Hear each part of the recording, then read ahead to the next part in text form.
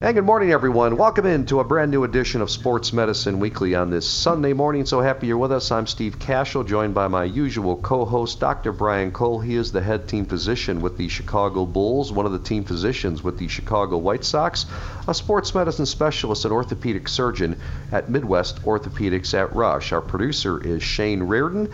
Our website is sportsmedicineweekly.com. And a reminder that podcast segments always available to hear on the Sports Medicine Weekly blog, also through Apple, Google, Spotify, Pandora, YouTube, iHeartRadio, and wherever you get your podcast audio. How are you on this Sunday, Dr. Cole?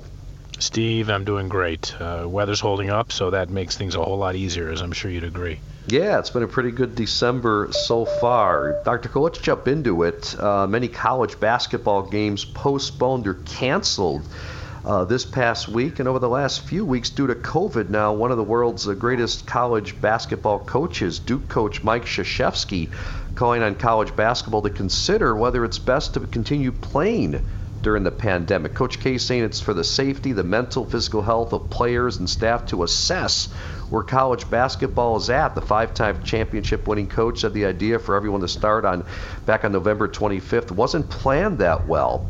And the goal, he said, according to the NCAA, was really to get in as many games as possible. What's your take on this?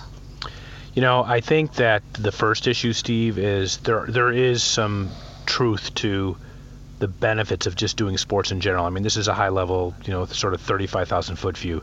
If you look at how upside down we are in society and the benefits of sports and the distraction and the sense of normalcy that it provides. I mean, I was thinking about that Clemson Notre Dame game and how the students stormed the field afterwards, and why, right, and the problems that potentially brought about. But it was one of the announcers says, look, that was like the first sense of normalcy these kids had since March.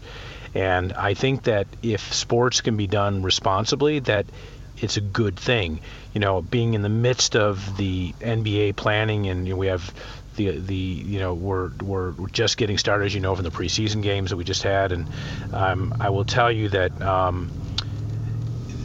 despite the obstacles that we see and the challenges and the testing and the resources and the money involved in getting it up and running, the end product is something that the public is engaged with that provides something else other than politics and protests and COVID. And so I think it's important. I think the crux of it is sort of what I think Coach K was alluding to, is it just has to be done safely, and it can be done safely if the resources are in place. So there's so many great examples of how to actually do sports safely, but no matter how well laid the plans are, I'll tell you, Steve, there's going to be hiccups in any single sport.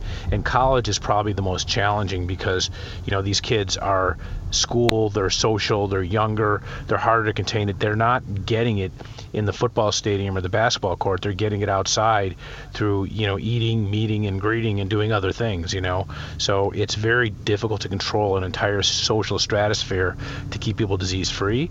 But I do believe if it can be done, it's not the wrong answer for all the indirects or the intangibles we get at such a challenging time. Well, time now for our pro athlete injury of the week, and we go to the NFL. Dr. Cole, Indianapolis Colts quarterback Phillip Rivers having a fine year, being held out of practice this week a bit with a toe injury known in the medical world as a plantar plate rupture. Most of us know it as turf toe. He was in a walking boot, and actually same for Washington football team running back Antonio Gibson, who suffered a turf toe injury in last Monday night's victory over the Pittsburgh Steelers. Star rookie status uncertain, at least it was for Week 14. So, hey, please tell us, you've worked with these different turf toe injuries, I'm sure, but they're pretty painful and really create a lack of mobility, correct? Yeah, it's crazy. It's this tiny little structure underneath the big toe where the toe flexes up, So if you think about when you're flexing, you're walking off your toes, how the big toe comes up. And it's a brutal injury. It is really painful, and it can take a long time, depending on the grade, to recover, and sometimes even require surgery. And it's just a terrible injury. We see them in football because of the turf more frequently than anything else, where it's a forced, what we call a dorsiflexon injury, where the big toe is forced upwards against robust resistance, and it literally pulls off the soft tissue, what we call the plantar plate, off the base of the big toe. It can involve, displacement of an important tendon called the flexor hallucis brevis, and it can involve displacement of the sesamoid bones, which are these tiny little bones in the great toe, and it can be a real nuisance. And it's hard to get better quickly, Steve, because you think about when you're running, every time your toe goes up, it pulls on that whole structure. It's brutal. So it's a tough injury. It's such a small thing, but it can cause a lot of disability and prolonged impairment in terms of getting an athlete back to play. Well, what is the treatment for turf toe, Dr. Cole? Well, it's like sprain, Steve. It can be a grade 1, 2, or 3, and a grade 1 is the lowest, a 3 is the worst, and a 3 sometimes, if things are displaced, can even require surgery, which is a challenge to get back from. But if it's a sprain or a partial tear, it involves taping the foot the toe so it doesn't come up, and it involves putting someone in a hard sole shoe or a graphite or a boot even. It puts people in a boot for a couple of weeks, sometimes 6-8 weeks, to get things to heal, and then it's a gradual ramp up back to play. So it's most commonly non-surgical, because these are rarely what we call grade 3, where you tear off the whole tendon and the bones displace. But it's like a really bad ankle sprain treatment. And you've had these in basketball as well, haven't you?